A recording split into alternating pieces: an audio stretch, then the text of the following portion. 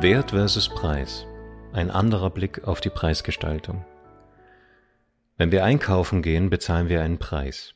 Wenn wir einkaufen gehen, bezahlen wir einen Preis, nämlich den, der auf dem Etikett steht. Der Verkäufer macht uns damit ein Angebot und wir bezahlen es oder lassen es liegen, wenn es uns zu teuer erscheint. Für uns ein ganz normaler Vorgang. Wir machen uns keine Gedanken über die Preisgestaltung. Dies nimmt uns der Händler ab.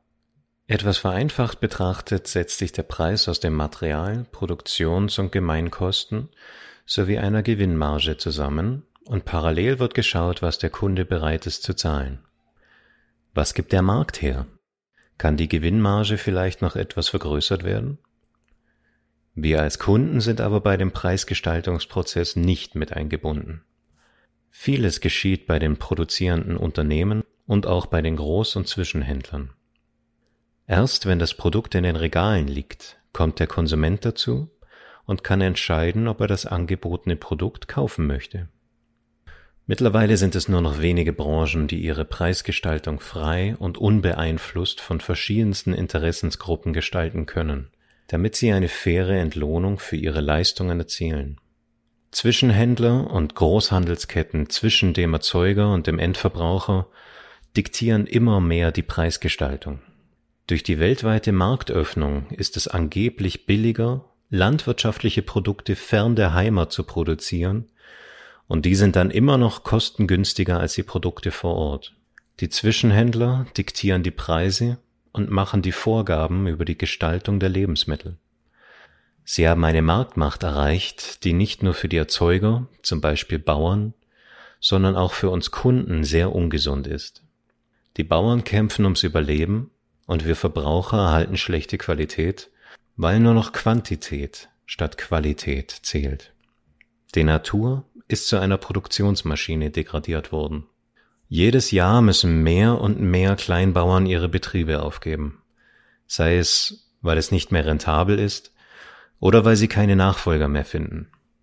Somit entstehen immer mehr Großbetriebe mit verheerenden Folgen für uns Menschen und die Umwelt. Es gilt also zu überlegen, wie könnte eine Preisgestaltung für ein nachhaltiges Wirtschaften aussehen? Der Gründer von Eukopolis, Ender Schank aus Luxemburg, gilt als Demeter-Pionier und hat sich den Prozess mal unter einem anderen Gesichtspunkt betrachtet. Er dreht das Ganze um und fragt, was sind uns die landwirtschaftlichen Erzeugnisse denn wert? Was braucht ein Landwirt, damit er nachhaltig und im Einklang mit der Natur wirtschaften und produzieren kann? Wie sehen sinnvolle Lieferketten und Transportwege aus? Dies konsequent bis zum Ende gedacht und auch danach gehandelt, würde uns eine hohe Qualität der Produkte, kurze Wege vom Erzeuger zum Verbraucher und faire Preise bringen und hätte Vorteile für alle, die Natur und die Menschen. Bei der Produktion von landwirtschaftlichen Gütern haben wir an zwei Enden der Wertschöpfungskette die Natur, die grün dargestellt ist. Links haben wir die Naturseite, die von der Landwirtschaft bedient wird und wo die Lebensmittel durch Keimen, Wachsen und Reifen entstehen. Wenn das Ganze im betriebswirtschaftlichen Sinne betrachtet wird, dann kann festgestellt werden, dass rein wertbildend nur die Arbeit an der Natur ist, nicht die Natur selbst. Somit nicht das Reifen und Wachsen. Der Bauer leistet den Naturprozess nicht selbst, sondern überlässt dies der Natur. Indem er pflügt, sät, erntet und so weiter, schafft er zwar die Bedingungen für die Naturprozesse, das Wachsen und Gedeihen der Frucht übernimmt die Natur ganz von selbst. Für die heutige Betrachtungsweise also kein produktiver Prozess. Rechts haben wir, wieder in grüner Farbe, natürliche oder biologische Prozesse im menschlichen Stoffwechsel des Verbrauchers. Der Mensch verwertet die Produkte. Auch hier leistet unser Körper eine Vielzahl gescheiter Prozesse gratis. Insbesondere, weil nicht nur Naturstoff verdaut wird, sondern im konsumierenden Menschen eigene Körpersubstanzen wie etwa Eiweiße und Fette aufgebaut werden. Zwischen diesen beiden grünen Naturpolen spannt sich nun der volkswirtschaftliche Prozess, der wertbildend ist. Wir gehen nun einmal davon aus, dass die dargestellte Wertschöpfungskette die wichtigsten Stufen umfasst, damit die Lebensmittel von der Produktion zum Verbrauch gelangen. Wir haben also den Landwirt, hier Produzent genannt, dann den Verarbeiter, den Großhändler, den Einzelhändler und zuletzt den Konsumenten. Diese Akteure sind in der Regel auf sich gestellt und jeder möchte das bestmögliche Geschäft machen. Heute setzen wir die landwirtschaftlich erzeugten Produkte gleich mit den Wirkprinzipien der Wirtschaft, mit schwerwiegenden Folgen. Die grüne Linie zeigt, dass ein Stück Natur, dass Lebensmittel als Ware von links nach rechts fließen. Der landwirtschaftliche Produzent muss noch mehr oder weniger Selbstversorger sein, weil die zu bearbeitende Natur ihre inneren Gesetzmäßigkeiten hat und nicht beliebig durch Arbeitsteilung auseinandergerissen werden kann. Das gilt auch noch in beschränktem Maße für den weiter rechts stehenden Verarbeiter. Je weiter man dann aber nach rechts geht, desto stärker kommt die Arbeitsteilung mittels Einsatzes von Geist bzw. Kapital oder technischen Produktionsmitteln zum Tragen. Während wir links noch viel Arbeit aufwenden müssen, wird die Arbeit nach rechts hin immer weiter reduziert.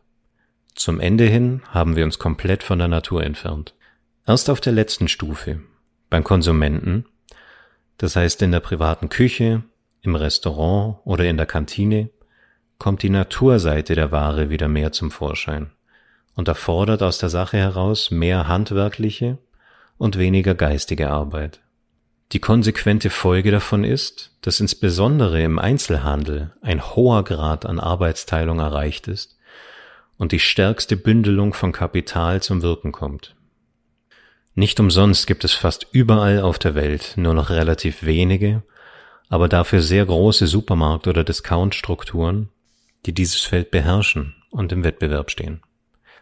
Der aus diesem Wettbewerb entstehende Effekt im Werteausgleich bewirkt einen Preisdruck über den Einkauf in die vorgelagerten Wertschöpfungsstufen. Die eine Folge ist, dass viele kleinere Betriebe auf allen Stufen nicht mehr mithalten können und aufgeben.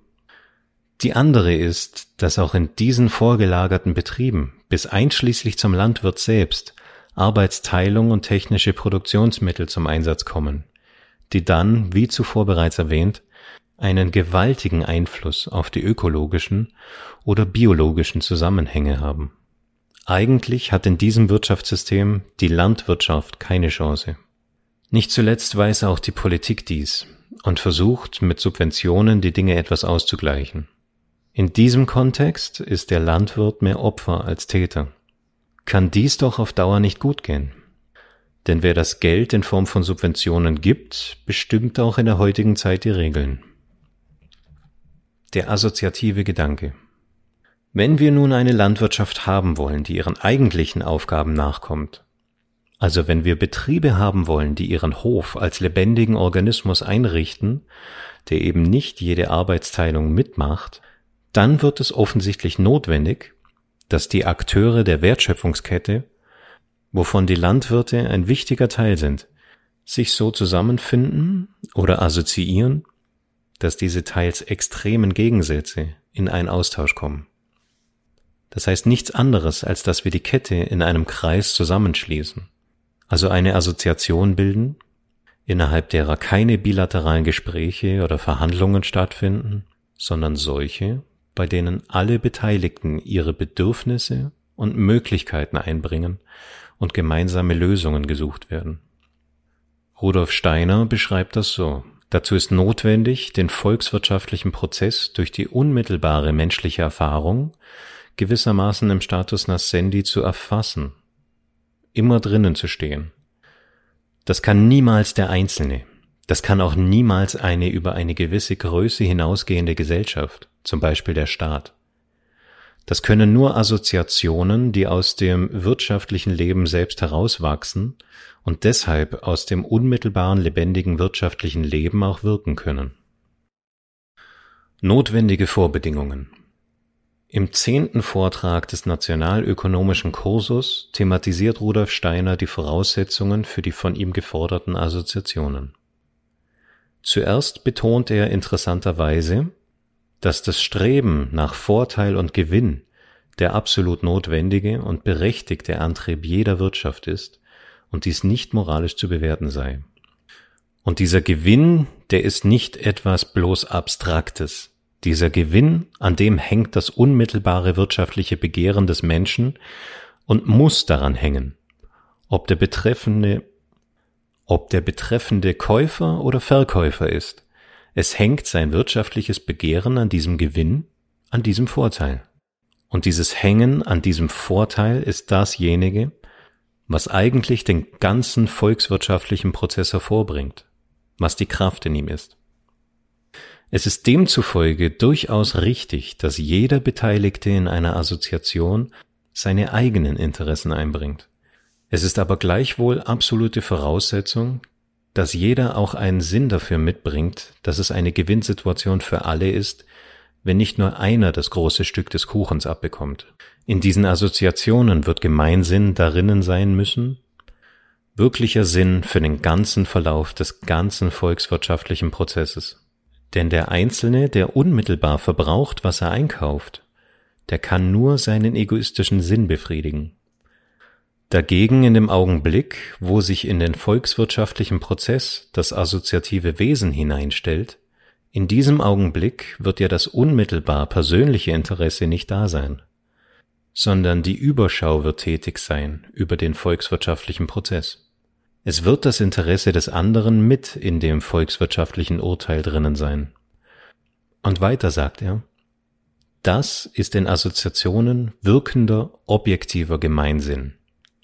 Gemeinsinn, der nicht hervorgeht aus irgendwelcher Moralinsäure, sondern aus der Erkenntnis der Notwendigkeit des volkswirtschaftlichen Prozesses. Voraussetzung, dass eine solche Überschau möglich wird, ist, dass jeder betroffene Teilnehmer seine persönliche und betriebliche Situation transparent darstellt, so dass alle Beteiligten ein Bewusstsein zuerst für alle einzelnen Arbeitsprozesse und daraus für den Gesamtprozess entwickeln können. Das kann aber nicht auf anderem Wege sein, als dass die Menschen vereinigt sind, die nun wirklich in Bildern den volkswirtschaftlichen Prozess Stück für Stück innehaben und dadurch, dass sie vereinigt sind in den Assoziationen, eben sich gegenseitig ergänzen, gegenseitig korrigieren, sodass die richtige Zirkulation im volkswirtschaftlichen Prozess vor sich gehen kann. In der oben stehenden Zeichnung wurden die vorhin erwähnten Akteure der Wertschöpfungskette am runden Tisch versammelt dargestellt. Und zwar so, dass deutlich wird, dass jeder einen realen Kontext mitbringt, der zunächst mal noch nicht im gemeinsamen Kreis bewusst ist.